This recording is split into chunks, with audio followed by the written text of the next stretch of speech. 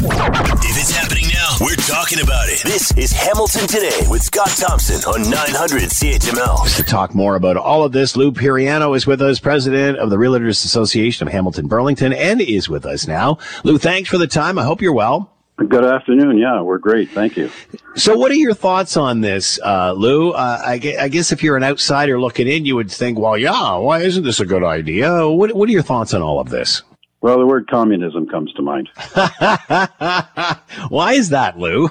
So we don't have property rights ensconced in our Constitution.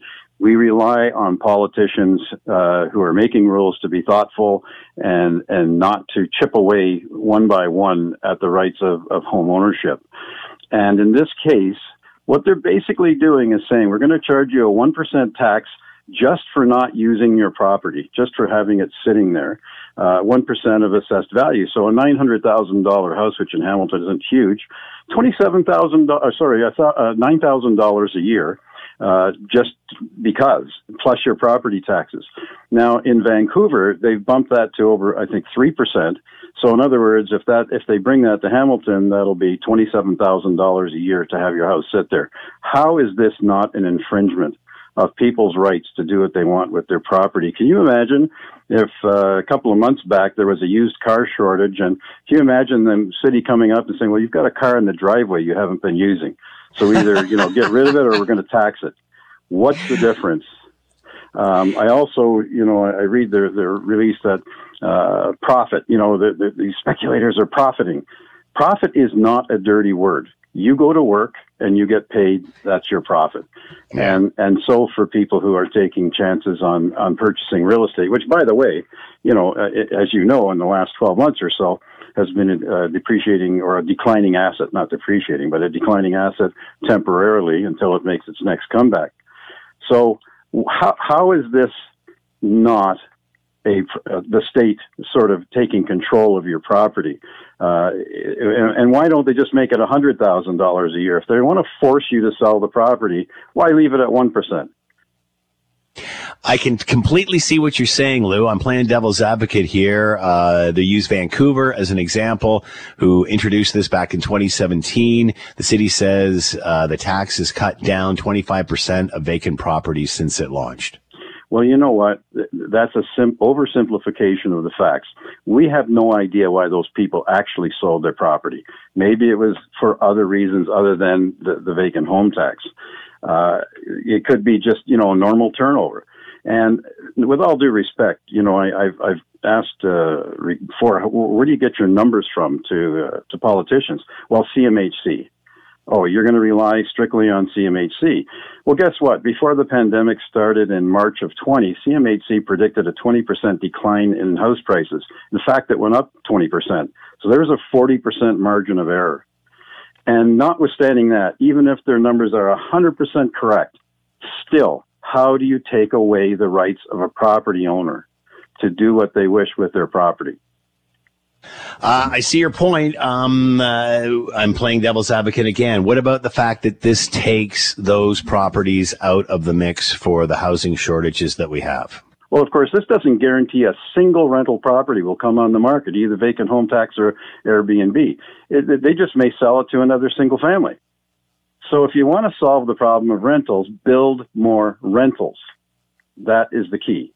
And then we get into this thing about, there's profit involved. Yeah, that is the incentive to do the building.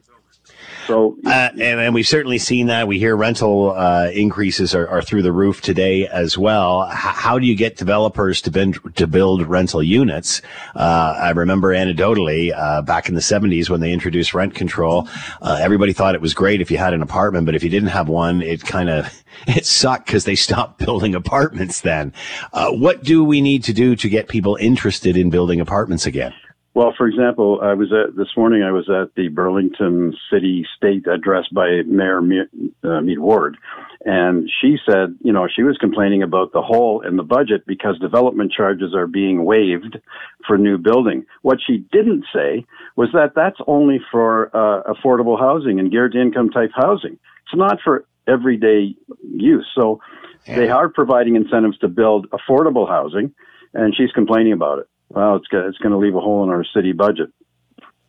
You can't suck and blow at the same time. You got to pick one or the other. You want places being built or don't you? And do you want them to be directed at the people who can least afford it or not?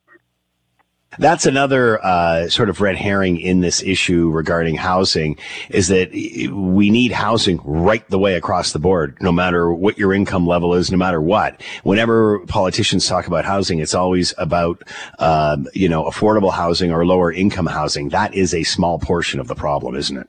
Absolutely. And the other thing that they conflate is they say, we're not, the wetlands and the protected areas and everything, and the provinces are forcing us to open everything up. They are not. There's a big difference between protected lands in Greenbelt and urban boundary, which is just a spot where the cities decided we're going to not build on this side of Rymel Road or that side of Rymel Road. It has nothing to do with protected lands. So, but, the people who advocate for these types of things like to conflate those two things. They like to use nasty words like profit. And, things that will actually make people build a house so that people have a place to live.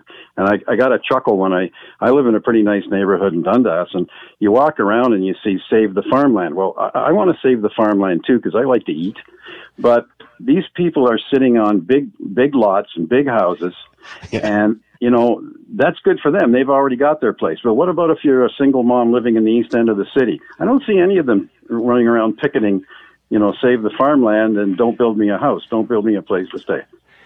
Lou Periano with us, president of the Realtors Association of Hamilton Burlington. Lou, as always, thanks for the time. Be well. Hey, thank you. You too. Bye-bye. Thanks for listening to the Hamilton Today podcast. You can listen to the show live weekday afternoons from 3 to 6 on 900 CHML and online at 900CHML.com.